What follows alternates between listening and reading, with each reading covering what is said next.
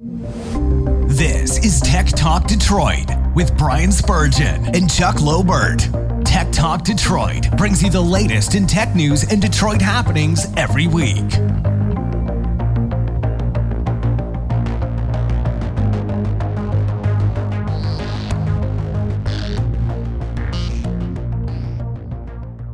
Hi, welcome back to Tech Talk Detroit. We're happy to have you with us again. My name is Chuck, and we've got Brian here with us as well. How you doing, Brian? Good as always, man. Just surviving the winter here and sailing in for another year. Hopefully a different one. Right, yeah. I feel like I'm barely surviving the winter. I hate the cold weather anymore.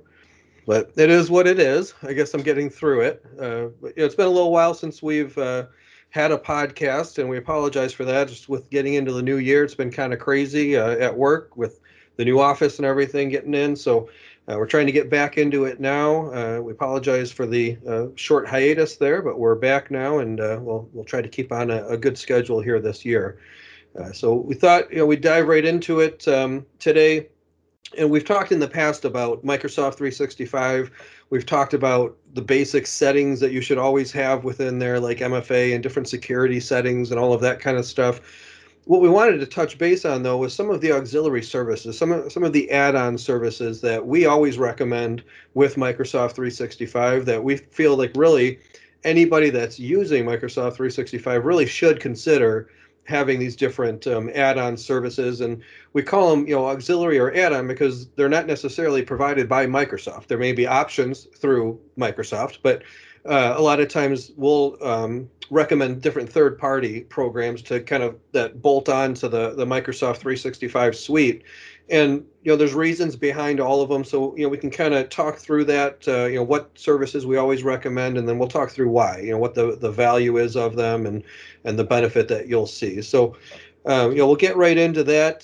For starters, one thing that we always recommend, and this is probably one that a lot of people don't really think about because there is the service built into the Microsoft 365 platform, and that's spam filtering.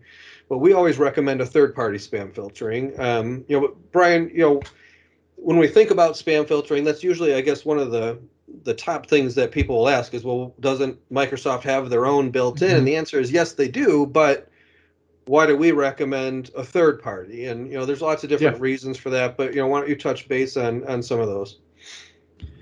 Yeah, I think there's a couple ideas behind it. For one, when it comes to security, you've already got all of your data in Office 365. So I think there's just a general consensus that it is good to differentiate your security posture a bit. So spam filtering is an easy way to just kind of get that other oversight outside of the Microsoft realm, looking at your emails coming in and out. But beyond that, I think while certainly the Microsoft spam filter is better than nothing. If that's what you've got, you absolutely should have that enabled if you don't have a third party. But I do believe there's a lot of benefits to, and there's a lot of different products out there, but going with a third-party spam filter. For one, I think that a lot of other companies are doing it a little better in terms of the usability for end users. Things like a daily held mail report that gets sent out that is a very high level, easy to read email that users get overnight. They can easily look and say, hey, that mail, I was actually expecting that email. That's somebody I deal with all the time. It's easy to click one button, have a ticket fire off, and for us, our help desk gets that request, we validate it, and then we whitelist it. So it's a pretty seamless transition between, hey, that's a real email I'm supposed to get. And then also, you can also just get an easy report to see all the stuff that is getting blocked every day. So I think the usability is a huge benefit. And the Microsoft, they don't have that one-click ability figured out yet. I'm sure down the line they might, but as of today, that's what we're seeing. I think the other big thing though is in terms of using the third party.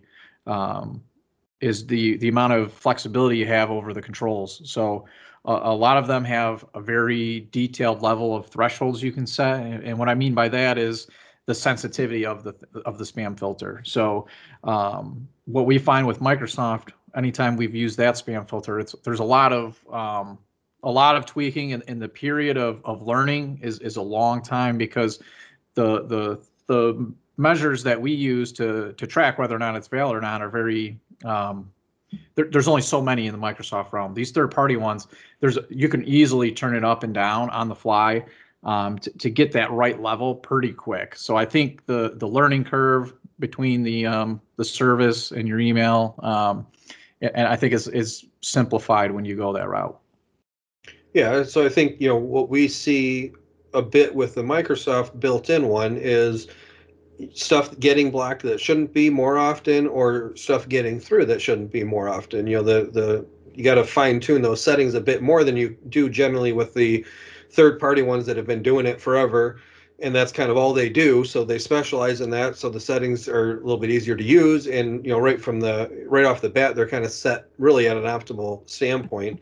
If you've ever listened to any of our podcasts previously, you know that we're big Microsoft fans. So it's not that we don't buy into their platform or anything like that. It's just that in this particular instance, we do see where the third party just tends to do a better job, from a few different perspectives, like we've talked about. So, that's always one to consider. And, like Brian, like you mentioned, there's lots of different options out there. I mean, if you search for spam filtering, there'll be countless options out there, and a lot of them are good. So, there's not one in particular that we would say is the best one, or one in particular that we would say is the worst one that we know of. But there's a lot of good ones out there, so it's definitely worth looking at.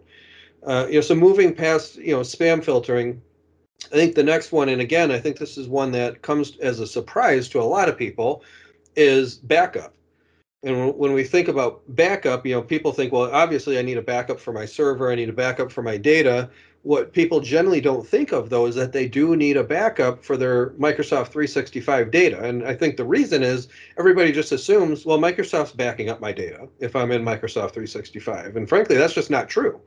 There's certain thresholds that are in place, certain retention policies that are in place by default, so that your data might be protected for a certain amount of time, but it's very different from a backup. So, for instance, the default retention policy in Microsoft Exchange, and correct me if I'm working off of old data here, but is 30 days. So if I delete something today and 29 days from now, I remember that I deleted it, as long as I haven't emptied out not my deleted items, but I can't even think of the name of it, but recycle bin. My recycle bin, or my recovered deleted items is what I was trying to think of. I can then go back and recover that email. But if it's 31 days, I can't. It's gone forever. There's nothing I can do about it. There's no backup to go to. It's simply gone because I'm beyond that retention policy. So that's where we would recommend a third-party backup solution. And why don't we talk a little bit about, we're also a Datto partner, and that's the solution that we recommend for Office 365 backup as well, but it goes beyond email, right? Oh yeah, absolutely. Yeah, I think, again, this is another one. There's several companies out there providing the service, but I think from our experience, what we've tested, Datto is doing it the best. So that's where, if we're recommending, I would definitely say the Datto solution. But it's backing up all of your Office 365 accounts as it pertains to your email. Also, it's backing up your SharePoint sites and all of the data that you have in SharePoint, which is huge. It's backing up Teams conversations now and Teams data. As companies get more into the Teams realm, we're using that to send a lot more, important company data back and forth. So it's good to make sure all that stuff's captured. And then also, it's backing up users' OneDrive data. So I think the key is again, Microsoft's great product. Their cloud is amazing. The likelihood of Microsoft going down and your data being lost is, pretty slim. However, what I think what you find is, beyond just backing up your data, there's a lot more use cases for having a solution like that in place. I know for us, especially when you're looking at SharePoint, you have a lot of users collaborating on a document, and yes, you have versioning and stuff turned on in SharePoint, but that's only going to go so far. And what you can find sometimes is, if it's a commonly used document, those versions create pretty quick. So you can kind of overwrite data faster than what you would think. And I think we've had a lot of situations where companies reach out and they're like, hey, can we go back like a month on the spreadsheet? We messed up a field and we were calculating all this data that's been incorrect for the last several weeks. So I think that's where this comes into play. We can easily go back to any point in time since the backup's been started and roll, a single file back, a whole directory. So I think that the ability to have that backup, traditional backup like you would on your file server at your office, it's nice to have those options in the cloud. And then also, I think from a compliancy standpoint, it's good to be able to have backups and archives of all this stuff. And if you're in a situation where you have a let's just say a salesperson at your company that for whatever reason you're going to move on from them, but you're worried about them like taking their clients, taking their data with them, deleting out their mailbox, whatever it may be, right? Trying to make sure that whatever it was that's prompted you to be suspicious of them, that they're not clearing it out.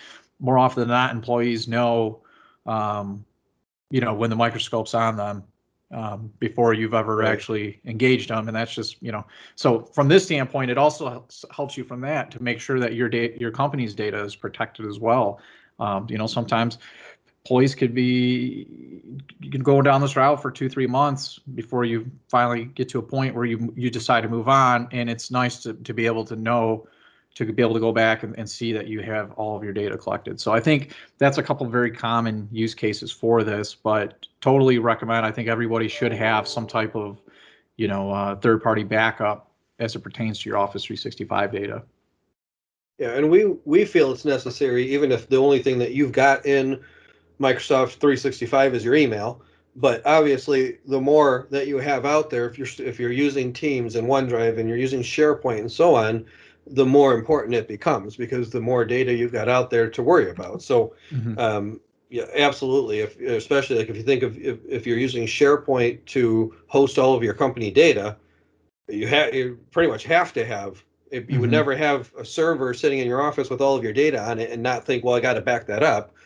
But for some reason, when people throw it out to SharePoint, that doesn't cross their mind. And I think it's because they just assume, well, it's at Microsoft Cloud, so it's getting backed up. So I think it's important to know that that's really not the case. I mean, it's kind of, sort of, but really it's not being backed up. So you have to think about that and take care of that on your own. Mm-hmm.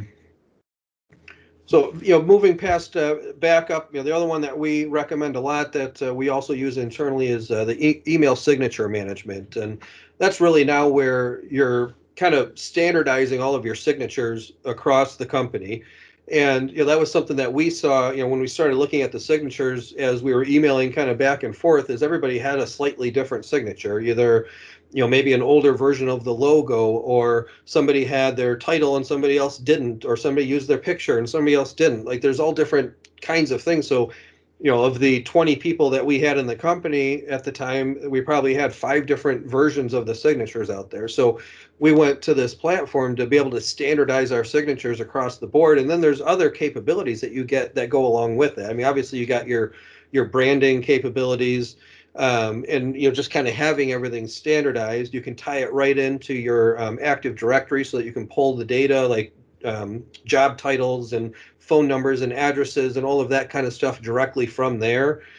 Pull over your users so that you don't have to kind of go through and manually input all of that. So most of them out there, they tie right into Office 365, and are able to pull data among them.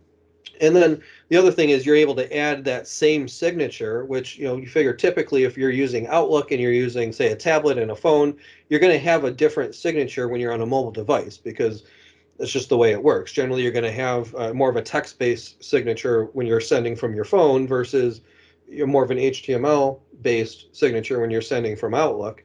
What's nice about these solutions is it gives you the ability now to, regardless of where you're sending from, have the exact same signature. So if you're sending from a mobile device, it'll just add that signature on as it sends it. If you're sending it from Outlook, it'll add it on as you're typing out your email. You'll still see it just like normal, but you're able to have that same consistency regardless of what kind of device you're using. And then also it gives you some abilities to do some marketing from it as well. You can run different, campaigns. Like, some people will run specials or, different things like that where they can add and set up timed email campaigns or signature campaigns where it'll append different things to their signatures based on when they're sending it. Or, some people might use this for something like a holiday message, or if there's a certain time when the office is going to be closed, or different things like that you can just set up in one spot and automatically have it add to all of your signatures. So just a nice platform, nice easy way to kind of standardize everything across the board. It's generally relatively cheap as far as an add-on is concerned. And like I say, it ties right into Office 365, generally very easy to set up. You're able to just tie the two together, pull over all of your users, and pretty much auto-deploy it. Generally, probably within an hour's worth of work. It's pretty straightforward. So, that's one that we always recommend as well. Just because it is an easy one to do, and it helps the company from a branding standpoint and from a marketing standpoint. So, I kind of took that one over there, Brian. Sorry. It's kind of the one time I can talk about marketing as opposed to listen to you talk about the technical side of things. So, oh, you're muted, Brian. How used to saying that have we gotten? I know. Over Actually, the I past had the year? double mute. I muted Teams and I muted my microphone. So, no, I didn't want to steal your moment. I had to make sure I was piped up for that one. So, It was my once a year. yeah, I don't want to carry the whole podcast. So we had to kind of even it out a bit. It's okay. I appreciate that. So the next one that I thought we'd talk about, and we have talked about this in the past, so we can just kind of touch on it briefly, but it is very important anytime you're talking about Microsoft 365, and that's multi-factor authentication, right? Everybody should have that on, within the Office 365 platform. There's third-party tools as well. So, I mean, really, just kind of to take a step away from what we're talking about right now, which is the Microsoft 365 platform, really anything you're doing, if you have the option to turn on multi-factor authentication, whether it's with your bank or anything that you're doing, correct me if I'm wrong, Brian, but you should always select yes. You should always be doing it regardless of what it is. Yeah, and I know we've hit this several times on previous podcasts, and that's why I wanted to make sure we hit it again. I feel like this is a point that can never be belabored enough. But ultimately, yeah, multi-factor, two-factor, it's all the same thing. They call it different things, different places. But you should have it anywhere where it's an option. You should have that turned on. It's one of the biggest ways to be alerted when there is potential activity going on any of your accounts. Anytime you get that notification of, hey, here's your, 6-digit code, or did you do this, that should tell you right then and there's something wrong. And if you think about it, without that feature enabled, at that point in time, you've already been hacked, because the only way they're getting to that point is if they already have your password. So that's where to me, it's just, you can't preach it enough. Like you said, especially financial institutions, you should have it enabled, but also from your business, especially as well. Your end users are always your biggest risk in a company, and that's because of things like spam emails and all this other stuff we're talking about. But the second one user gets exploited, that's now it's like going to sleep and leaving your back door open. So that's really the key to it is stopping it. Because even if your user account does get compromised and they have your password, that two-factor is that last lifeline to make sure they can't get in.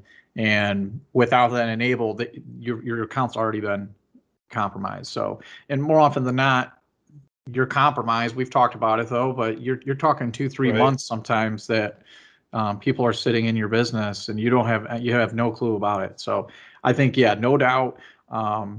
You should have that on. And also, admittingly, as annoying as it is to have to do two-factor all the time, especially with like the financial institution stuff, they've got the biometric now. I know for me, for a lot of the apps, I can just use my fingerprint, and that's awesome because it's no big deal.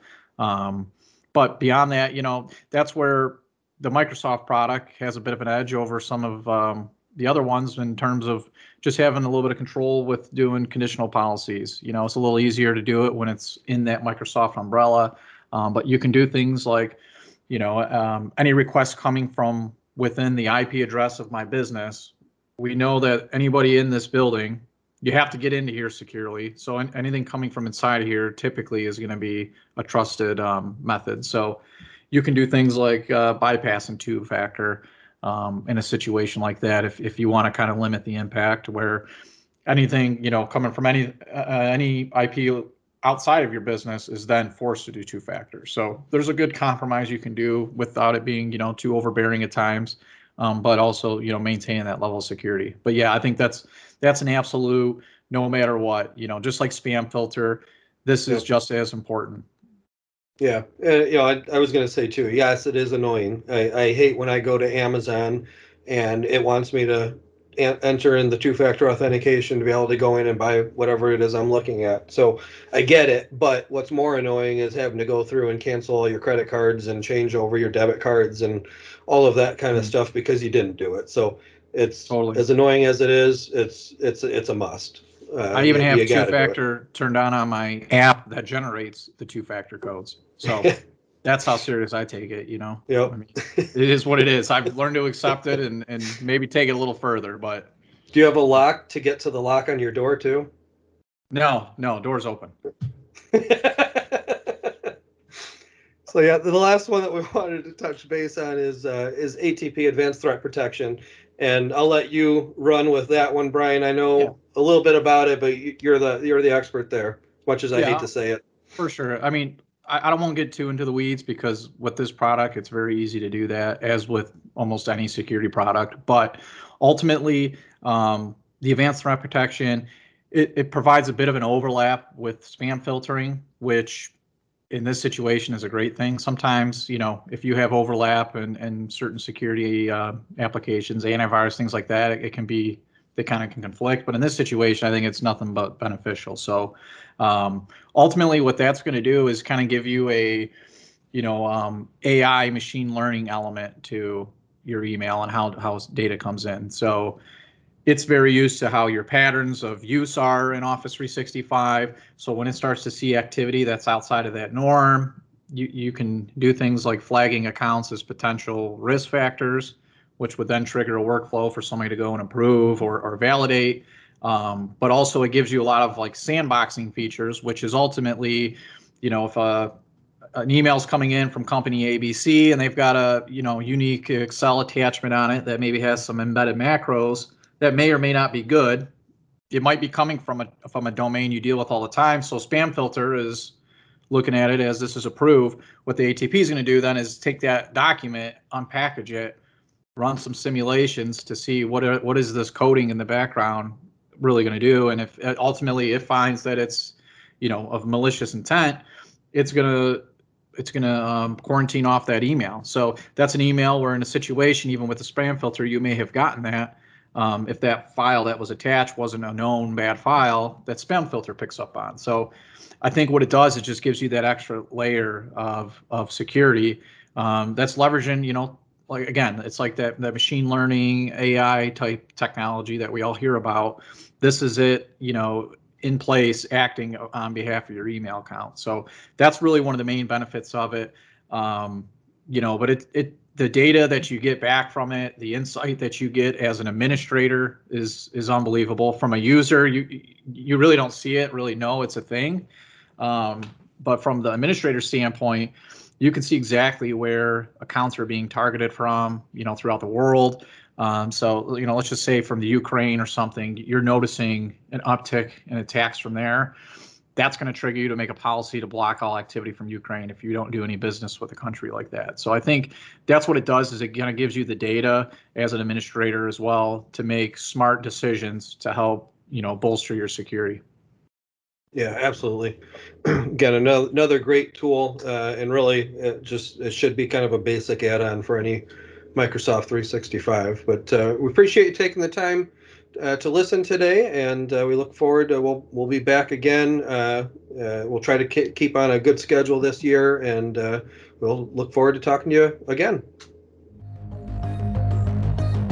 Interact with Tech Talk Detroit at techtalkdetroit.com or on Facebook, Twitter, and Instagram.